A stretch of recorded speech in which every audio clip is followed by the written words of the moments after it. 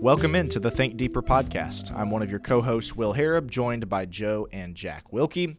We have got a follow-up Q&A episode on tap for today. We had our Q&A episode at the end of the year last year, and we got so many really good questions that we just couldn't get to that we decided, hey, let's do another one. Let's answer some more of the questions from our deep thinkers. So that's what we've got lined up for today. We'll get to that in just a second. We want to go back and talk about something that we introed, I think, 2 episodes ago, maybe 3 episodes ago, something like that. But we are launching something that we're calling just the Think Deeper Seminar.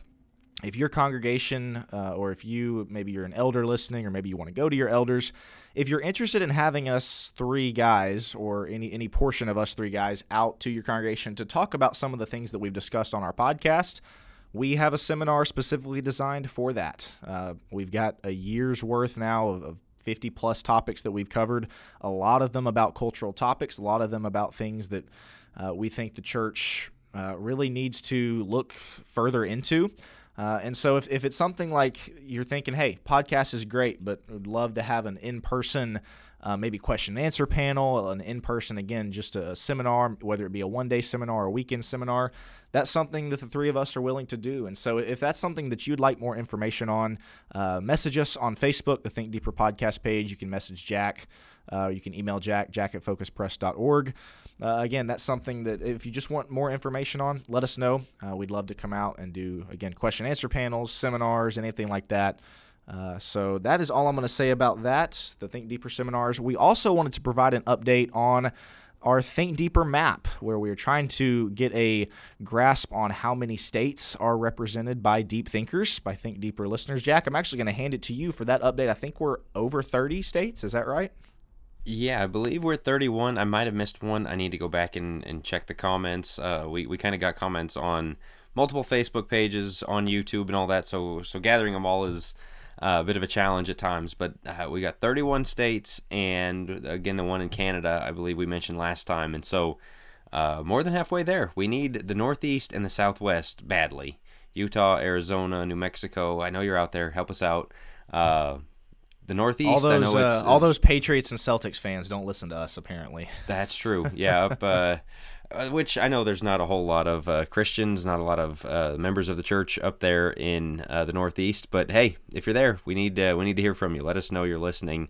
Again, YouTube comments, Facebook, let us know. And yeah, it's just kind of a fun thing we're doing. But it's very cool to see 31 different states represented so far.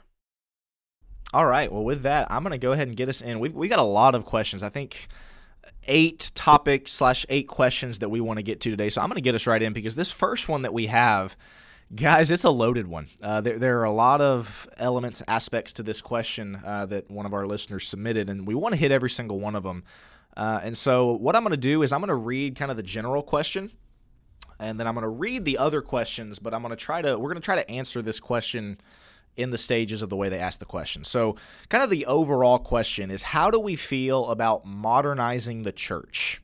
How do we feel about modernizing the church? And then they went on to say, obviously we adapt our lives with the times, but what about when this creeps into the church service? And then the listener asked several follow-up questions specifically about modernizing the church. Things like, is online offering okay? Is including women in on-stage singing but in the background behind a male song leader okay? Is keeping your children out of the entire service to play in the nursery okay? Then finally, why are our church clothes and weekly clothes so different? So basically all these questions center around modernizing the church. So guys, here's what I want to do, because we've got prepared answers for each one of those that I just went over, but I want us to start with this question, the overall question. How do we feel about modernizing the church? So I'm going to give my answer, then I want to let you guys comment if you have anything to add to it, and then we'll get to the individual aspects, the other elements of the question itself. But the first question, how do we feel about modernizing the church? I think at the very base level, you have to define, what do you mean by modernizing? Because you think about it, if you have an AC unit in your building, you technically have modernized your church building, right? Same thing with PowerPoint, microphones, church Wi-Fi, all of those are examples of church modernization. But when you think about it, really, to me, if I'm answering this question, there's nothing wrong with modernizing the church as long as you are not compromising Scripture in order to do so. And this is one of those things where we always have to distinguish, for a church practice, for a specific way that we do things in a congregation, are we doing it because of tradition, or are we doing it because of Scripture? And then to me, that's got to be the deciding factor. Things like pews as opposed to chairs. Are those things scriptural or are those things traditional? To me, pretty obvious that's traditional. Same thing with times of service. Do we meet at 9? Do we meet at 10 o'clock? Those are traditional issues, whereas are we fundamentally changing the elements of worship itself, or are we changing who is leading the worship? Are we changing what day the worship is being held on? To me, those things are not traditional. Those are questions of scriptural importance, examples where we get into compromising Scripture. And really, you can sum it up with, in defense of a particular practice, do you defend it by saying, well, this is just because we've always done it that way, or you defend it by saying, well, because this is the way we believe the New Testament authorizes? If you're defending pews in your church building, you're probably not saying that the New Testament only authorizes pews. So do you see the difference there? So at the very base level, before we get into all these different elements, modernizing the church, if you're not compromising Scripture to do so, what is the objection? I guess that's the question I will ask you guys, because personally I don't have one. What do you guys have to add? Yeah, not much I'd say to that. I think you're spot on that it's really about the heart behind it. There's biblical principles as well. Well, the Bible doesn't specifically authorize, but the principle's there. And I want to get into specifically, I think, Will, that's what you're getting into, is some of these specific ones. The one that comes to mind is our church clothes. Well, hold on. I didn't get an answer there. Sorry. I think you're both right about the principle thing. On the other hand, people who have been through change and seen churches evolve over time, there is a principle sometimes where they can do something that isn't wrong in itself. There's no biblical principle against it. There's no command against it, certainly. But the feel, maybe the motive behind it. And there was a church we went to when I was a kid, I think I've talked about before, and our family ended up moving on. And there were some of the things they did where you couldn't give a book, chapter, verse. You couldn't even give a biblical principle other than the principle of kind of just asking the question why we're doing this. And it was, well, we think people, outsiders might think we're cooler if we do this. I mean, they didn't say it that way, but, and the motive was thinking, man, what would look cooler to the outside world? What would, be more appealing on that, kind of the marketing sense. They started approaching church from marketing sense, and that in itself wasn't wrong, but that was the premonition for something that they started compromising doctrine later on. And you can say, well, they weren't wrong until they compromised doctrine. That's true. It's going down the rabbit hole. In things like some of the things that the person is going to get to in these specifics we're talking about. But then you've got the people that say, well, any innovation, man, we brought a microphone into the building, we're going liberal. It's hard. There very much is a feel thing to this that I think I'm not helping here by saying it. Yeah, subjective, exactly. Thanks for clouding it up there, Jack. I know. I do think there are certain people that want to change things just for the sake of change.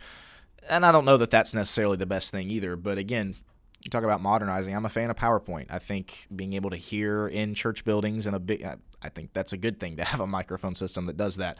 But Joe, were you going to get into? Go ahead. I'm going to interrupt Joe again. So G.K. Chesterton's gate, fence, however you want to classify it, I think is a really valuable principle where he says, don't tear a fence down until you know why the person put it up. And so change for the sake of change can be a bad idea, but why didn't we use microphones? Because we didn't have that available to us. Okay, well then there's no good reason not to do it. Okay, why didn't we do some of these things that we're going to talk about? Why didn't we do children's church? Why didn't we do, there might be something a little more to that. So go ahead, I'll let you finally get to it. Well, yeah, because it's, again, people are afraid of going down the rabbit hole. That's what a lot of these are going to come to is this, we don't get to the big changes without the small changes, so when people see small changes, they go, hold on a second, big change is coming. Not necessarily. So let's look at a few individually. The first one is online offering okay? Let's say they got a Venmo, PayPal, something that you can donate to online. Direct deposit. Deposit. I've heard of churches you can set up a direct deposit. Right. So instead of physically grabbing the checkbook, the cash out of your wallet, whatever it is, I'll just make it a credit card payment.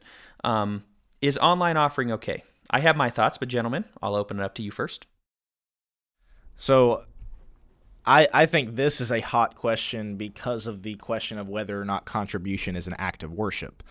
And let me explain what I mean, because that's, to me, the way that it breaks down. If you are somebody that says, okay, contribution is an act of worship, then I would imagine you're going to say that online offering is wrong, because to you, you're basically removing an act of worship, a physical act of worship, and taking it online, if that makes sense. And so, again, for the person that says contribution is an act of worship, then online offering isn't okay, because you're taking that act of worship out of the worship service. Now, there's also a portion of the people that would say if you do it on Sunday still, then it's fine. It doesn't have to be in the 9 to 10 worship hour.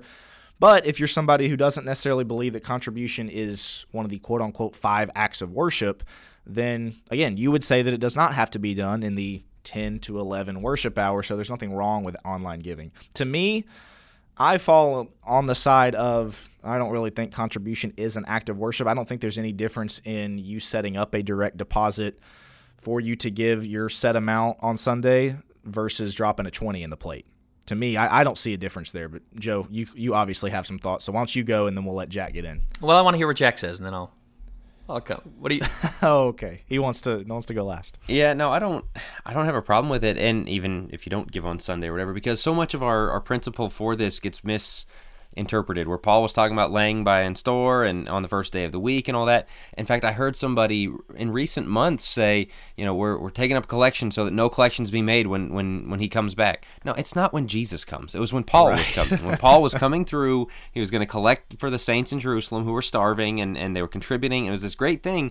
He said, set aside weekly, and then for a specific time, right? Yeah, and that doesn't mean the collection stops after that, because there's so much work that does need to happen, but there's no point that it needs to happen on Sunday. I mean, you can give to your church anytime. You can send your check in. I mean, over COVID, when buildings were shut, people were sending checks in. Sure. What if you picked it up on Monday? I mean, you can't send it on Sunday because that's not the point. And so online offering, I don't have a problem with it. And you go back to that principle I just brought up of, why are we changing something that's old? Is it because it was broken? Is it because, or just for the sake of change? No, it's just a convenience. You're doing the same thing you've always done, just maybe in a more convenient way. And when you think about the widow's mite, the Matthew 6, the Pharisees giving and making sure everyone know they give. That's how they gave. At the temple, they had the boxes, or the synagogue, right, or wherever they were bringing their money.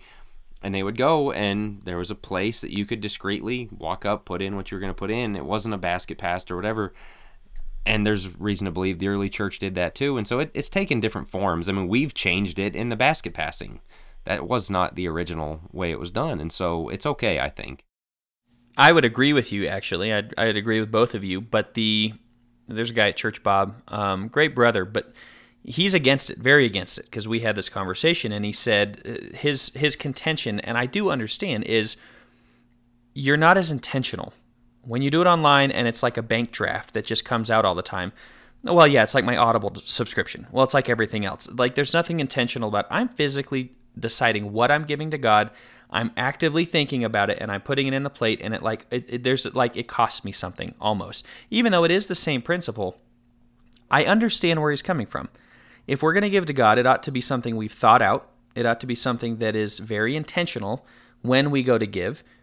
At the same time, I think you can still do it online. I would argue I can do that just as well, because online versus dropping a check. Now, I mean, I could, on a principle, I'm not going to say it's wrong, but I would not set up direct deposit just for that sense, so that I would have to consciously go in and give it. So I'm thinking about it. But Venmo, you consciously. But I mean, you can extrapolate this the other direction and go, a lot of people still give by check. Well, a check, you're not seeing it come out of your account, so you should do it by cash, and cash is the only way to do it. And so you have to be careful with I these keep kinds of ideas. a book of checks in my car right now specifically for. I don't same use for me. Just use it for church. Same for me. And when I run out, it's like, oh man, I don't really want to have to go to the bank because I don't use this for anything else. So yeah, I think that's great. But let's get to the next one. Is including women in onstage singing, but in the background behind a male song leader, okay? Now, no church I go to has a choir in the back. I don't know if that's something that is assumed in this question, that there is a choir toward the back of it. But Will, what were you going to say? I was just going to say, I think we need to not spend a ton of time on this one, because to me it's pretty obvious. I don't think this is okay at all. Regardless of who the song leader is, simply by putting a woman on stage, you're placing them in a position of authority. Whether you want to admit that or not, common sense tells you you're putting a woman up in front of on stage. That's giving them authority, no matter who is technically in front or leading the song or not. My brother also brought up, I was discussing it with him, my brother Reese. He said he visited a congregation, and I've heard of this as well, where they would wire people up with microphones in the audience, specific people that quote unquote sounded good, to make the singing better. Not a big fan of that either. Once again, I know that's not what the question asked, but anytime you're getting closer and closer to that line of authority, and again, somebody won't say, well, she's not the song leader. Is she up on stage? Does she have a louder voice than somebody else? Sorry, that's giving somebody a position of authority, whether you want to call it that or not. I think the principle you're getting at here with this question about a woman on stage or whatever, or women, or different people mic'd in the audience, we have to be very careful not to turn worship into a performance, because that is not the point. Okay, the next one was, is keeping your children out of the entire service to play in the nursery okay? No. I mean, I am very anti-children's church. Children learning the Bible is great. Their parents need to be the first people doing that. The church should be supporting that for sure.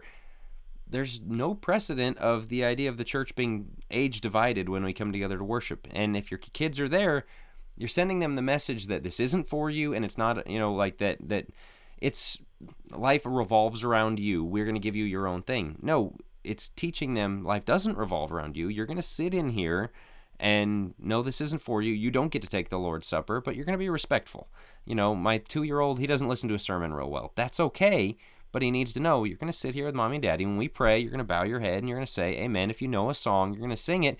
They start learning very early. And you go back to the Old Testament, God would gather everybody for the festivals, the holidays, the readings of the law, and the youngest they didn't have a nursery long. Section on Mount Sinai. No, and it was all day long, some of these things. And so no, I think we're unanimously no on that one.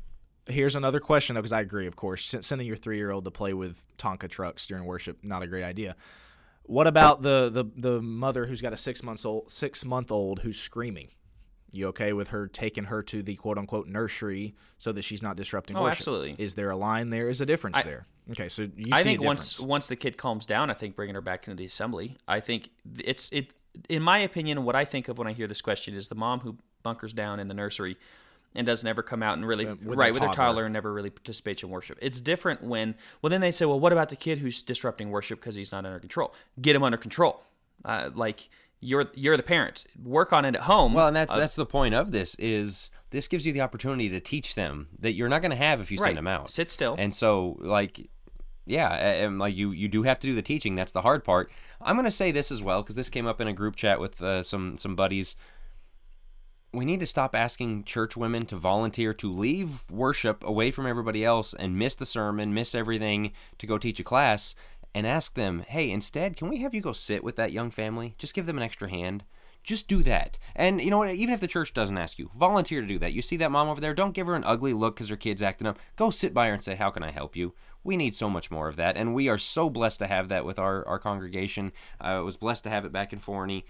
It makes all the difference in the world, and it teaches the kids, hey, we're all in this together. You're part of this as well. And so we don't want to belabor that one too much longer. The next one, Will, let's see. Oh, okay. Church clothes was the versus next one. Yep. Dress clothes, casual clothes, whatever else. That is a modernization thing, and you can see this changing culturally and church-wise over the years. So it says, why are church clothes and weekly clothes so different is the specific question.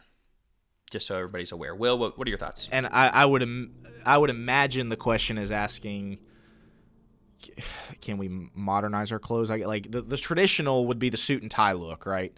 Getting real dressed up as opposed to maybe more casual. Personally, I do think there is value in having clothes that are different and specifically set aside for Sunday. And that's for several reasons. Number one, to me, it communicates to God that we're taking this seriously. This isn't just some social club hangout. This isn't just some get-together where we can come wear our joggers and our khaki shorts. We're here to worship. So it communicates seriousness, and I think if you're raising kids, you need to – I wasn't allowed to wear shorts anywhere to any worship. Wednesday night, Devo, didn't matter. I was not allowed to wear shorts because my parents wanted me to understand that, no, this is different than just a Saturday night get-together. This is something that's important. You're here to worship. And then the other thing, it communicates to God that we want to give him our best. And, we can get into a debate about, well, what does giving our best mean? But I think ultimately this is one where we can use common sense on, are you purposely dressing down for comfort or convenience for worship? It's probably a hard issue. But what do you guys have to add? Well, this is exactly to our point and why we set the principles at the beginning.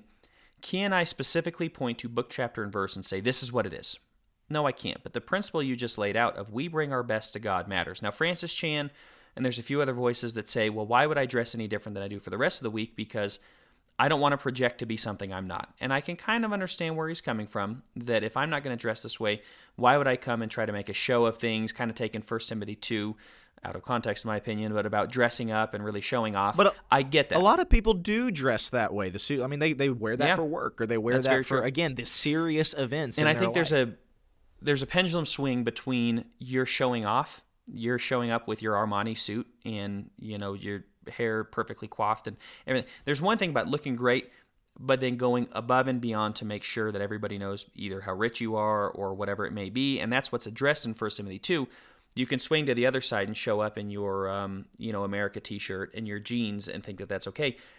We have to find the balance in the middle, which is I am showing up, giving my best to God, not to man, but to God. And that's a personal thing of what do I think is my best. There are different congregations. Mountain congregations, their best may be a bolo tie and a plaid shirt.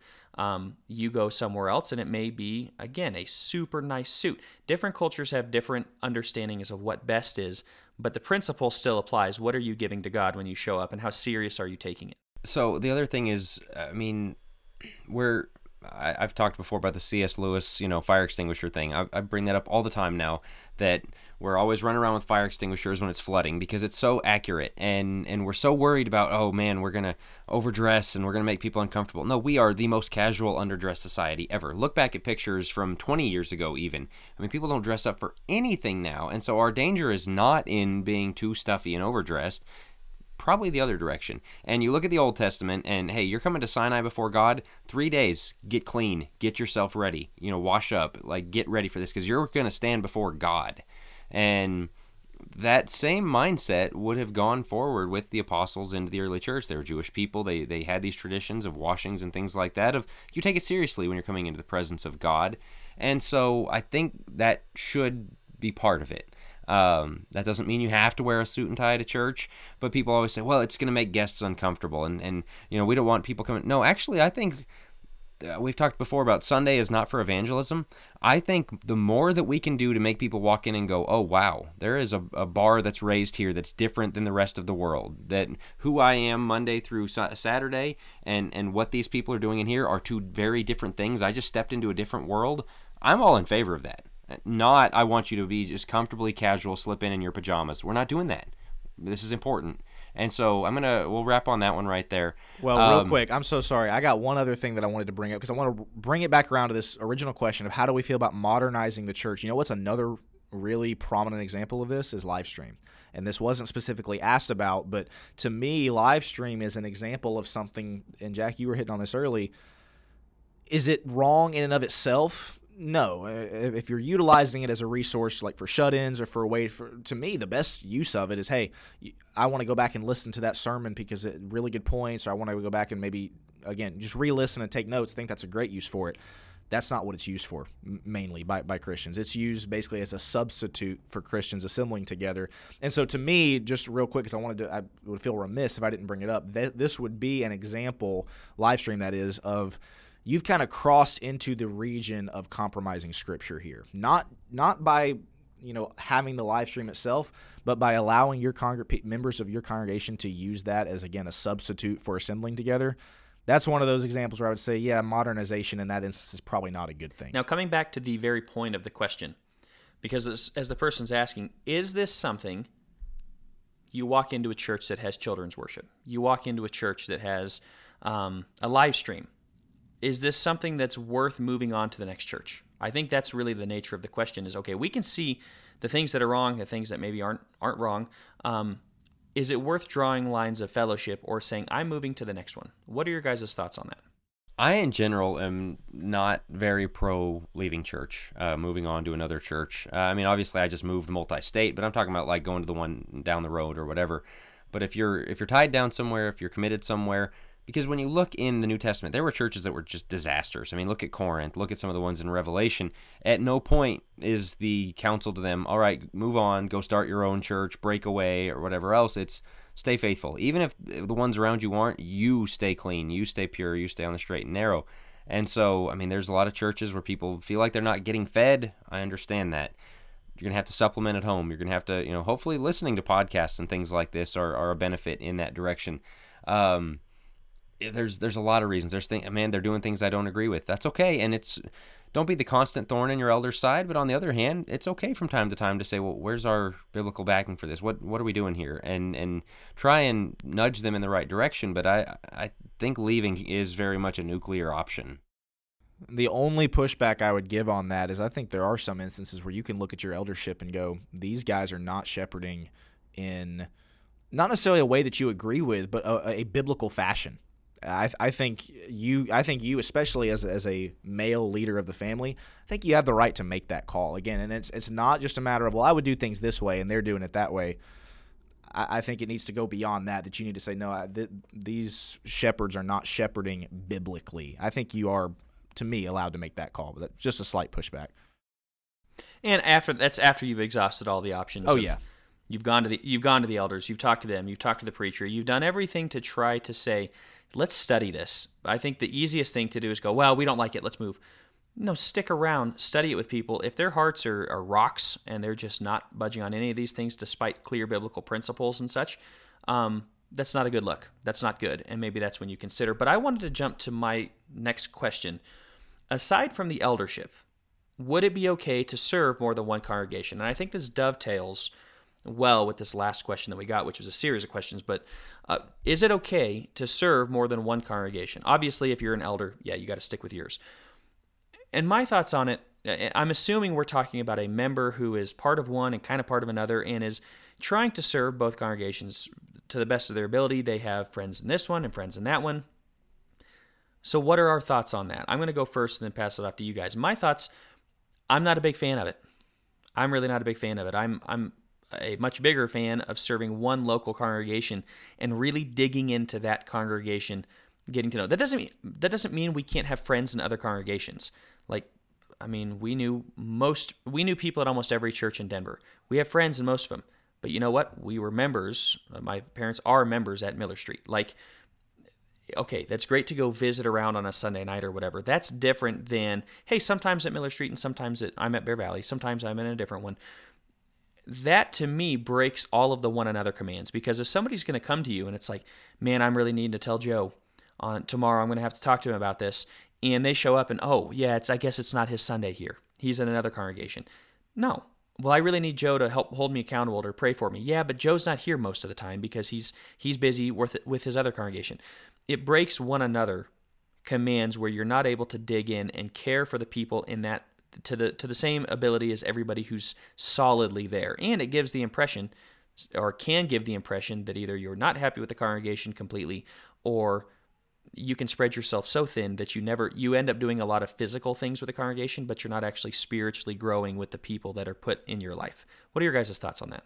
And just so our audience knows, we have moved on to another. This is not part of the modernizing the church question. We only spent 25 minutes on Correct. that one, so Correct. we're on to the next one. Joe, I think that's a good answer, a good take for that. The only other thing that I would add, because I agree with you, is that, not to go back to elders again, but I think it makes your shepherd's job more difficult because, I think we have local congregations for a reason. Yes, you're still the church globally and nationwide, and the church is not one place. However, what's the purpose of having elders? What's the purpose of having shepherds? It's so they can keep watch over their flock. And if they're sitting in their elders meeting going, well, I don't really know if this person's a member of my flock because they're only here 50% of the time, and then they're somewhere else. And so am I really responsible for going to them? What if church discipline needs to come up? Is that my job, or is that the elder's job at the other congregation they attend? So to me, it kind of complicates matters in that direction as well.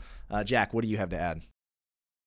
You can't be fully plugged in if you're just back and forth at one place and the other each time. So that's not add much to what you guys said. So let's move on. Will, you've got a question here about 1 Thessalonians 4. We're going to go to that one next, about kind of practical picture of what a biblical idea means. Sure. So I'm going to read 1 Thessalonians chapter 4, starting in verse 9.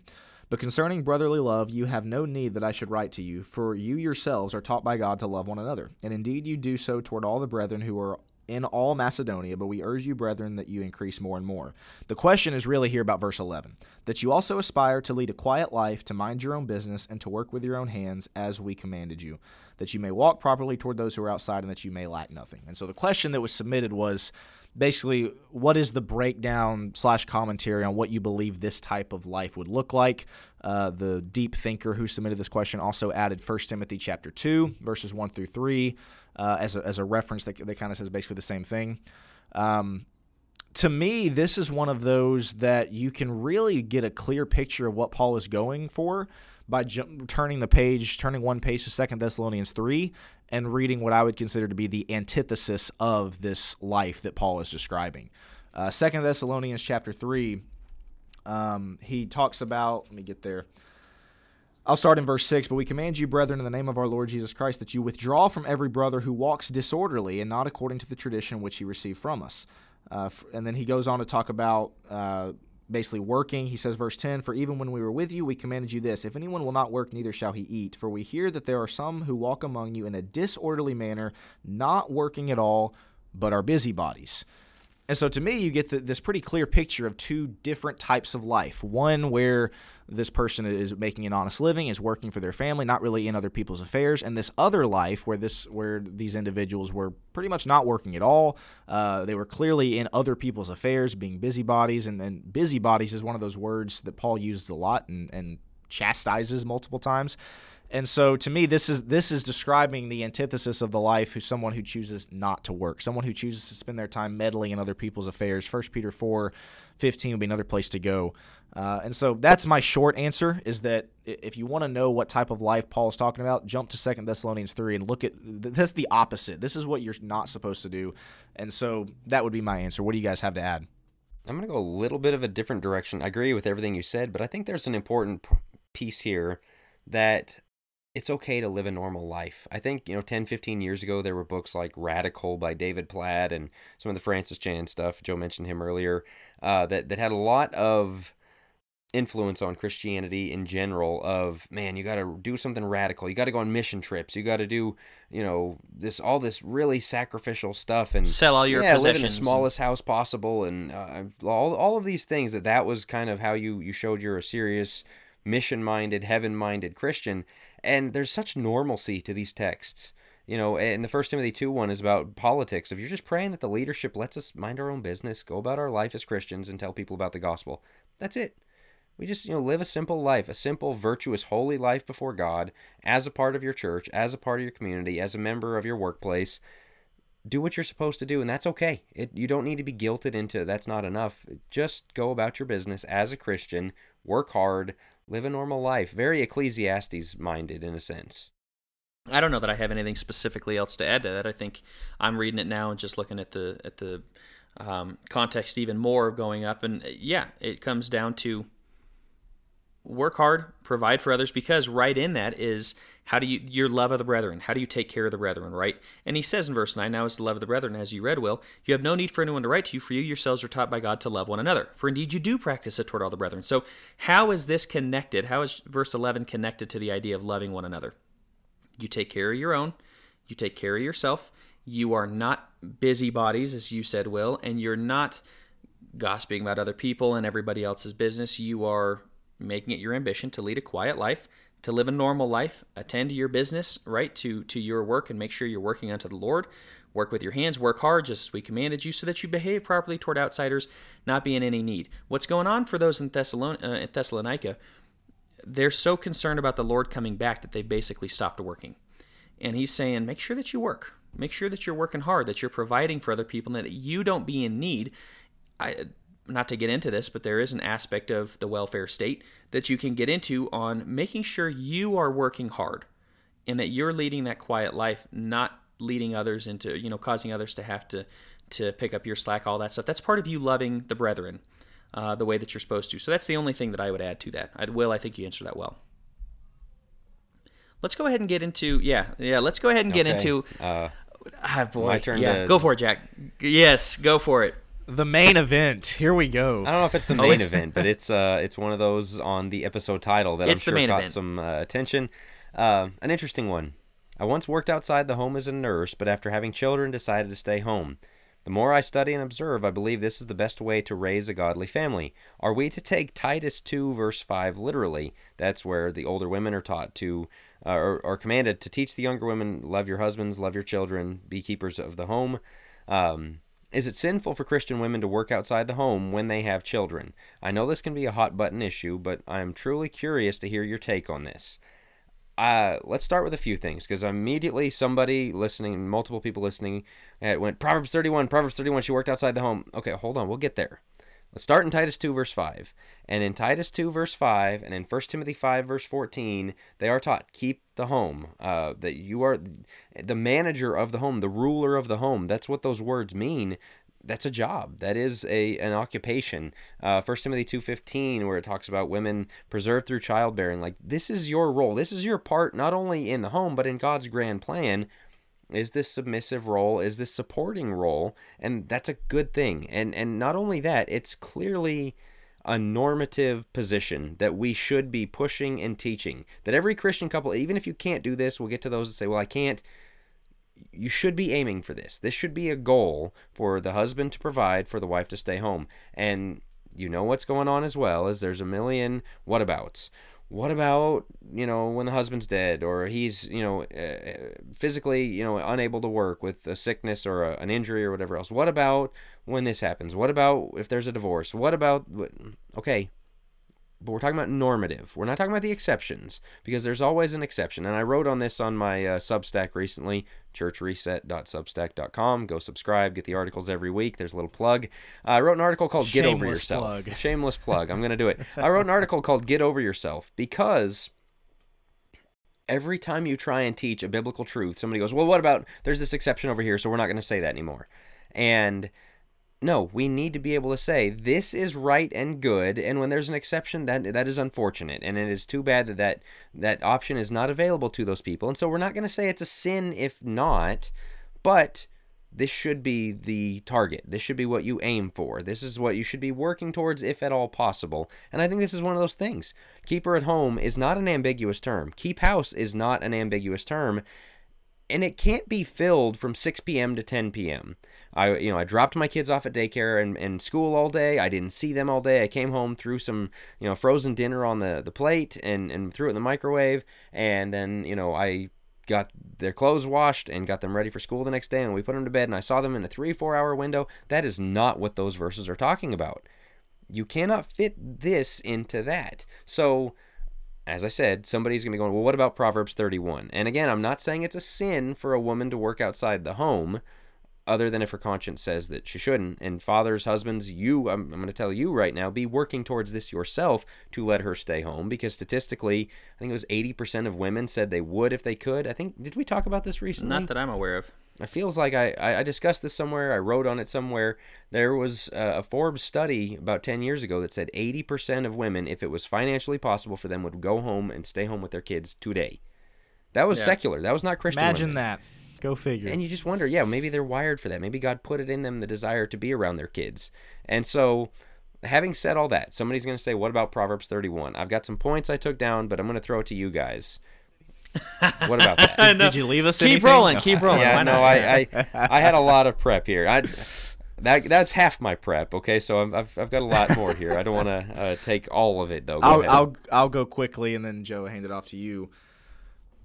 We've said this before. Anytime you push back or kind of go in a different direction than the way God originally designed it, you're just kind of asking for trouble. To me, and to me specifically, the trouble you're asking for here is that you are pretty significantly statistically lowering your children's chances of staying faithful. That might sound harsh. That might sound, I can't believe he just said that, but you look at the statistics, and that's what it is. If you are basically shoving that duty to, as Jack said, 4 hours of the day, 6 p.m. to 10 p.m., you are statistically lowering your child's chances of being faithful. And so, again, to me, this is just a simple question of go back and look at the way that God originally designed it. God designed men, their dominion is outside the home. Their dominion is to provide for the home, to provide for the family, to work. The woman's realm of dominion is the home. And at this point, we've said it time and time again, if you want to argue with that, you're not arguing with Jack. You're not arguing with me or Joe. You're arguing with Scripture. You're arguing with the way God originally designed it. Now, again, everybody always wants to jump to, is it a sin? Is it a sin? Well, if it's not, cool, that's what I'm going to do. That's a really bad way to look at it. That's a really terrible approach to have. Okay, well, as long as it's not a sin, then I'm good, I'm covered. Again, look at it as what's going to make me and my family more Christ-like? What's going to increase our likelihood of getting to heaven as a family rather than decrease it? Joe, what do you have to add? Well, I want to get into, there's a few different things. I want to get into the Proverbs 31, and I'll address that briefly. She was industrious, she was efficient, she was a lot of things, the woman in Proverbs 31. A lot of things that I think every woman, obviously, is supposed to aspire to. But, and I love how Jack put it in the notes, she is not, in all caps, a modern girl boss who's sending her kids to school and daycare all day long. Not in the least. And anybody who wants to make that, oh, she's getting it done getting it done outside the home and inside the home, and what a girl boss. That's not the question. Like, that's not at all what's happening. She's supporting her home. She is making money on the side where she can, but she realizes her place is not in the workplace. That's her husband. She's upholding her husband who's in the gates, right? He represented the family in the public places. She did not. So she understood her role, and she was getting things done at home, and you can tell she was very industrious in how she got it done at home. It's interesting, Alyssa's been at a training, and honestly, it feels like it's been a week. That was just yesterday and today that she's been in a training for early childhood education, where she's gone a lot of the day. She came home last night, and we were talking about how much of a bummer that was. Even though I was working, and we got off around the same time, we were talking about how difficult it would be to have a really solid marriage if both of us worked outside the home. Even forgetting the kids for a second, that would be disastrous for them. But just for our marriage, where we didn't get to talk to one another all day long, and we had an hour after putting the kids down, maybe an hour where we had to stay up late to have that, instead of, yes, I'm usually gone, but I call in some, and I get home or whatever. Most guys can get home at a regular time, and the woman has kept the house, and they don't have to worry about those things. I think it puts so much strain on the marriage relationship, and we wonder why marriages are so difficult these days. Maybe it's because the house chores then fall to both, and the hierarchy and everything else gets off. So, is it a sin? I'm going to come back around to this, and this is the unpopular thing. I think it's directly contradicting Scripture. Now, you can jump to Lydia. Let's jump to the one person in Scripture that we see basically not doing this. So, yeah, you can go to Deborah and everybody else that's wildly ripping that out of context and why she even had to do that. And Jael, they always bring up Jael, which is great because she's actually in her home when she kills Sisera. But let's forget that one for a second. Lydia, she's selling purple fabrics. We don't know what Lydia's situation was. We know her family was baptized along with her. What that looks like, we're not exactly sure. If her family was her parents that she's helping provide for, if she had kids, we don't know. That is an exception that we have no idea the context. It's the same thing as using Priscilla and Aquila and saying, well, Priscilla's mentioned first, therefore she did everything. That's pretty big stretch here. I think it's a stretch with Lydia. All I know is there's biblical precedents and mandates for women to be keepers at home. Well, I don't know. If I go against biblical precedents and mandates, I don't know if you want to call that a sin or not. It's not good. That's not what's supposed to happen. So define it however you want. All I know is Paul is specifically laying down this mandate, and for women to look at it and go, yeah, I don't need it. There's a reason God said it. It's not because Paul is a sexist. It's not because God is patriarchal and he is patriarchal, which is a great thing, but it's not because there's toxic masculinity involved. It's because this is the way God designed them. And if any woman took 2 seconds and sat in her emotions for a second, she'd realize the same thing. As Jack said, I want to be home with my kids. I'm great at nurturing. I want to take care of my husband. I want to take care of the kids because that's what's inside of you. And if that's not what's inside of you, it's probably a trauma response, to be quite honest with you, where you are directly contradicting what God wants because you think that your worth is found in something God didn't give you as your worth. Your worth is found in having kids and keeping home. If you can't have that, I'm very sorry. If that literally can't happen, again, Lydia's situation, I don't know. I'm sorry. Truly, I don't, but as Jack said, this is the normative thing. This is what's supposed to happen. Well, that's why, when we're saying it's not a sin, is because there are exceptions. I mean, like if the husband dies and she's got to put food on the table for the kids, okay, but there's even, it's interesting in 1 Timothy 5, I brought that one up. It's talking about widows, and it's telling the younger ones, go get married so that you can be supported and you can keep home and keep the house and the kids and all that. And the older ones, if they're widowed, it says the church needs to take care of them. Acts 6, the deacons, that's what they were for, is to feed widows. Well, and I mean, just 1 Timothy 5, it's the church needs to put them on the payroll. Like, your church contribution should be going to keep these women taken care of. Like, that is how committed the church was supposed to be to this. And so when we talk about the keepers at home being something that, like, we're not going to talk about, we're really not talking about the backup thing, which is we pay for them so that they can, and the widows don't have to go to work and all that. We've lost the whole plot on all of that. And so to your point, we can't say it's a sin when it is an exception. On the other hand, if somebody's perfectly capable of it, and to Bingo. what you're saying, If you can. no, I don't want it. But we need that extra vacation. You're We need to pay choosing for the not boat. to. We need Right. to, well, I just don't like being around my kids that much. Maybe submit to the scriptures. Maybe look at what it says here. And so we made a lot of friends with that one. But you know what? That's one of Well, those and things. just I'm real not going to quick- apologize for it because nobody's saying this, and it needs to be said because the Bible says it. Like, let's just read the verses for what they mean rather than trying to say why they don't mean that. Right, and this is going to be the last thing before we move on. The perfect evidence for this is how many sermons have you heard on this, number one? But number two, the sermons that do address this, what are the qualifiers, right? Well, I'm not saying this, and I'm not saying that, and this is a touchy subject, and we'll just basically, it doesn't get addressed, is basically what I'm saying. It's one of those verses we read real quickly. Yeah, we acknowledge it's controversial. We give some kind of half-hearted assessment that, yeah, women are supposed to submit, and then we move on, is basically the church's modern-day approach to it. And yeah, it's one of those things where if you are perfectly capable of it and you're choosing not to for whatever reason, to me, there's a problem there. But if you can, guys, you should. unless you have anything to add. Destroy. Right. I've gone off on this. We've all gone on this before. Destroy feminism at every turn. And this is one of the best ways to do it, for women to be keepers at home. And you will be looked down upon in society, and people will think that that's all you do. That's one of the best jobs in the world. That is one of the most needed jobs in the world. We are more desperate for that job now than anything. So you may think that we're sexist for saying this. No, I believe highly in the value of the woman, in the value that she serves in the home. The man is to have his dominion outside the home, her inside the home. Destroy feminism at all costs. It's destroying the church. This is the best, in my opinion, the best way to do that.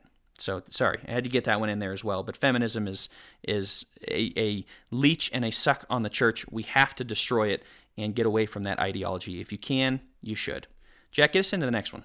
This is an interesting one that I think comes up a lot, especially if you're in ministry or an elder or a deacon. You get these things all the time. So here we go. I don't have a problem helping those in need, especially helping the members of the church family first and foremost.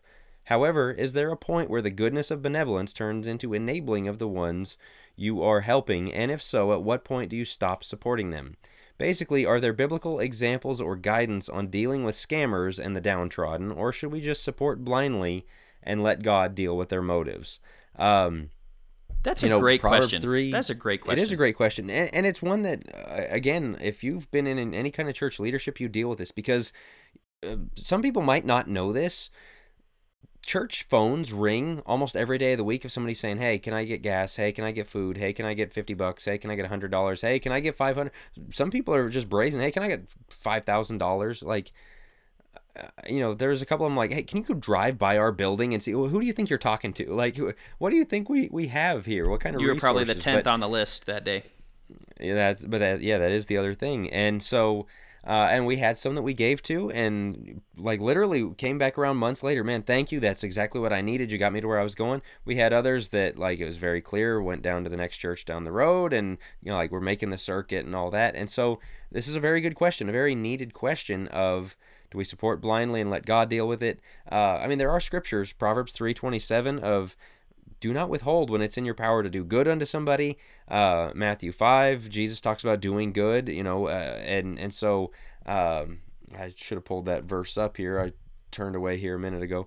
But with these things, there is a biblical principle for helping, for not being stingy with our helping and all that. But on the other hand, I don't think that means just totally be taken advantage of. Don't go ahead and just Matthew 5:42 is the one I was looking for. Give to him who asks of you. Do not turn away from him who wants to borrow from you.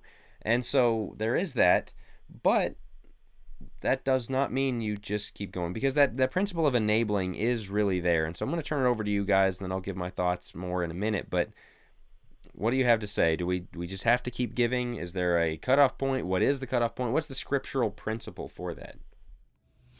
To me, I think, first of all, you need to see the difference between, are we talking about giving as an individual, or are we talking about giving up the church's money? Jack, you bring up ministers and elders and things like that. Because specifically when you're talking about giving of the church's money, there is an element of, you have to be good stewards of God's money. Are you just throwing the money that is not ours? It belongs to God. It was contributed to the work of the church. Are you just throwing that around willy-nilly at whoever asks for it? that's not exactly being a good steward. And so I think the question really comes down to that word, should we just support blindly? No, I don't think you should support blindly and then, anybody, again, who comes in and asks, because there are people out there who truly are in need. There are valuable works to give to.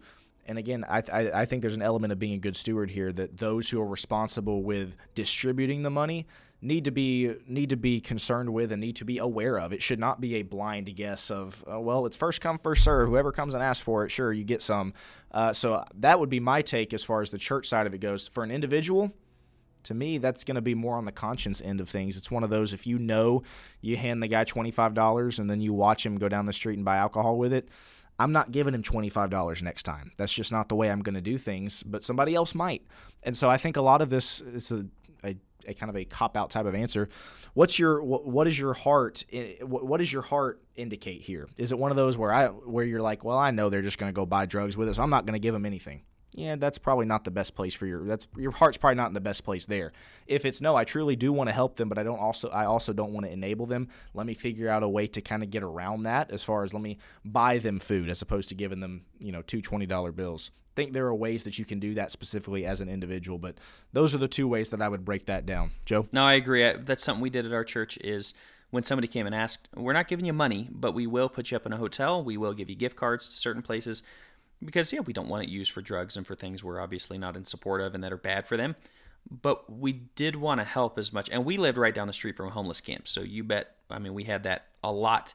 And so, you try to help where possible, but you be smart and you be wise in how you help. On a personal front, I agree with you. I think there's a conscience issue of, do you feel the conscience pull? When I drive by the beggar on the side of the highway, the guy that looks like he's 40 and fit and could, in my opinion, and I know people are down on their luck, this isn't a judge, I don't know where he's coming from, but I'm looking at it as, man, you look like an able-bodied individual. I'm much more likely to give to the crippled guy who I go, man, he's down on his luck.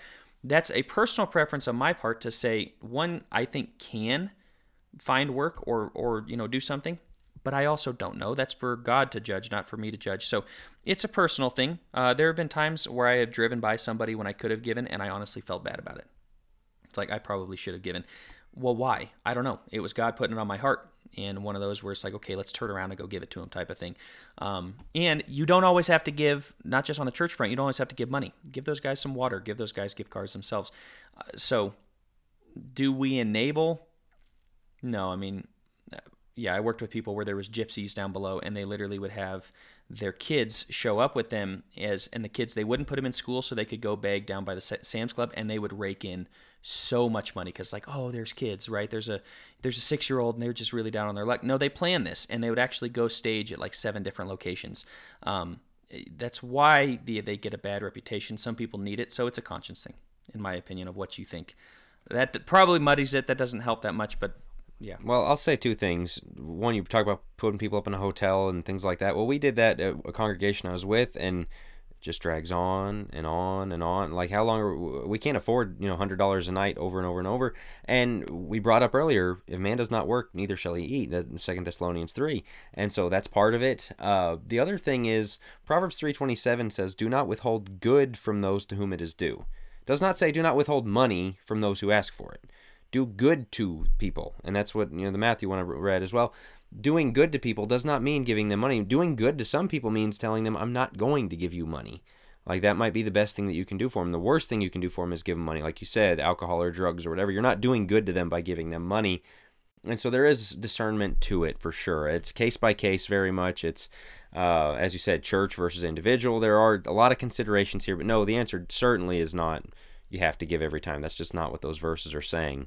All right, let's go ahead and, oh boy, are we down to the last one? we got one more. I want to make sure I didn't miss guys. anything. I'm going to stall for a minute here because... No, we got it. Yeah, we're getting right in. I'm going to read it. There are vaccinations that use aborted fetal cells in the testing process of various vaccines. COVID vaccines were put through that testing process. I believe that if I take those vaccines, then I'm taking something that is promoting abortion. I'd rather die from whatever disease the vaccine is supposed to cure than promote abortion. I was wondering your thoughts about those types of vaccines. Am I wrong for refusing to take them? Now, I can give my answer briefly, but this may be... Go for it. I don't know if anybody's familiar with Dr. Jay Weil. He's a Christian scientist that we did in homeschooling. His great books, Creationist and all sorts of great science. And he's got a lot on vaccines on his personal blog, which I actually have pulled up. It is called, it's called blog.drweil, WILE.com. And it just makes for some interesting reading. You don't have to agree with everything, but it gives a Christian side to it. And his contention, and I don't know, I'm still studying this, but it's his contention that where do these vaccine companies get the cells from? Yes, they do get it from that. They get it from companies such as Coriell Cell Repositories and such. And what he says is the specific cell lines that they use in vaccines are the MRC-5 and WI-38 cell lines. And they've been using this for 45, at this point, longer than that. He said both of these cell lines were cultured from cells taken from 2 abortions. One was performed in September 1966, one in July 1962, and they continue to replicate. The time doesn't matter. It makes it wrong. And he says that. He says, does it make it, is it immoral to use cell lines to make vaccines? It's definitely not, but is it wrong for abortion? Absolutely. But he makes an interesting point and says, look, if somebody was shot and you rush the guy down to the hospital to save his life, and there's somebody in the next room that could use a vital organ, and the guy ends up dying on the operating table, they're trying to save his life and he ends up dying, is it wrong to use that? Now, the sin of shooting him, even if he was shot for the purpose of harvesting the organ, if he can save somebody else's life, it doesn't mean that it's not a sin to shoot somebody. That's horrible. It should have never happened. It's murder. That's wrong. But could you do good with it down the line? Well, that's his contention. My problem with it is, they did it for that purpose, so that they could use it. But we're talking they did it back in 60s. They've used those all the way through. It is murder, no doubt. Abortion is always wrong. It's always murder, but they're using it for the quote-unquote betterment of things. Now, that doesn't get into COVID vaccines, and whether we're opposed or not. I think if you read Jack's blogs and content, which I happen to agree with, then you would know where we fall on that one. But it's an interesting question, but that's kind of where that doesn't say where I fall on it. But yeah, I happen to agree with him some. I think he makes some valid points in that. I was just going to say the COVID vaccine is one of the things we have not touched on this podcast for, I think, very good reason. And goodness knows that discussion has been around for years now. So let me just say real quick before I kind of give my answer to that. If you're somebody who's listening to this kind of looking and ready to be offended for our take on the COVID vaccine, to me that kind of shows the insecurity of your position and the fact that you're already so defensive about it. I think there's a lot of evidence as to I think that the COVID vaccine voices are starting to die down quite a bit, specifically with all the things that are coming up about it. But the question says, am I wrong for refusing to take them? Put simply, no, you're not wrong for refusing to take a vaccine that compromises your conscience. It's Joe, you're exactly right. If aborted fetal cells are being used for, again, the question specifically about the COVID vaccine, and I think Jack's going to get into some of the other ones. If your conscience says, look, I don't feel as though I should support this, then no, you're not wrong for refusing to take them, despite the fact that there are a lot of Christians who tried to browbeat people about the vaccine, bully you into it, and say, no, you are wrong for refusing to take it. You're simply not. And again, those voices have quieted down quite a bit, I don't think coincidentally. But so to answer the question, just flatly, no, you're not wrong, because and that would be something that would violate my conscience as well. So the analogy of the person being shot, the difference between that is we don't have people celebrating, gun shooting in the streets and saying this is a great thing and something they want to perpetuate, and pointing to that as, see, good things are coming out of, gunfight in the streets, and so we need more of those. Like that, I think that's where that analogy dies on the vine. But the question of, medicines or shots, whatever, that are developed from fetal lines, people accurately pointed out when that objection was first raised of, if you're going to do that, there's a lot of things you can't take. There's a lot that comes from this. There's a lot of developments, a lot of medications or whatever that also used fetal lines, and people knew about the COVID one because that was publicized more, or that was something that was dug up and brought out more. But it's something that a lot of the vaccinations given to kids, a lot of YouTube is going to shut this thing down so hard for the very words we're using in the algorithm and all that. That's okay. all of the things that you start researching that came from that, and it makes it very hard. And I think it's very much a meat sacrifice to idols thing of like, there's a reason that you would, have a conscience issue with that. That's probably a good thing. I don't have a problem with that. If you know that it comes from something that you shouldn't, and if that information is made available to you, yeah, I would avoid that, to the extent that you can. If you don't know and like you're just ignorant of it, okay, you're not. I really think it would be in that kind of category, and so because I don't see it as a blanket support of abortion. In my opinion. I mean, they used it for medical science, which is horrible. I'm not celebrating that. I'm not saying it's good. I'm saying it's terrible that they did. There's ways they could have done it that was much better. And from my understanding, there's ways they have done it on certain vaccines and such that doesn't include that. But I do think that by you taking a vaccine that has it, I don't think you are blanket supporting abortion. I think you are benefiting from a tragedy that was murder. But yeah, I could fully understand from the conscience issue. I can fully understand why people would have a problem with this. And so, no, you're not wrong. And the COVID vaccine, you're really not wrong in taking that for multiple reasons. But yeah, so I want to make the point clear. Like, I'm not saying, of course, we don't support abortion. I think it's study. I would say study on this. And the person who's asked the question, I'm sure has. For those that are listening that haven't, I very much think that's something that should be studied out personally. Yeah. Again, as I say, a matter of conscience, and let it be a matter of conscience. Like if you're very convicted about that, and that's a factor for me. Like, I'm not going to deny. I was aware of that. I looked into that. The other things they've said, yeah, I think there is some solid backing behind that argumentation. But again, you can't go around and say, well, everyone else who went and took one is going to hell. Which some people, I got that response when I've written on it before, said some things on it. And so this is one of those things where we have to give ourselves grace with a lot of things over the last couple of years that we were not very good at. And a lot of it went very much one direction of not giving grace. This one might need to go the other direction of giving some grace. And so you guys really challenged us with the questions here. Hopefully, any Q&A episode is going to be all over the map, but hopefully the answers were beneficial. Keep the questions coming. Yes. I'd say. I mean, I don't think this will be our last Q&A episode. Yeah, I mean, a lot of these, we got the questions back in December. We stashed them because we did our Q&A episode and just ran out of time.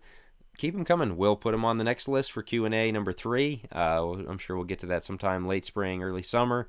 But yeah, we always enjoy hearing from you guys, and so hopefully this episode is something that you enjoyed, benefited you as well.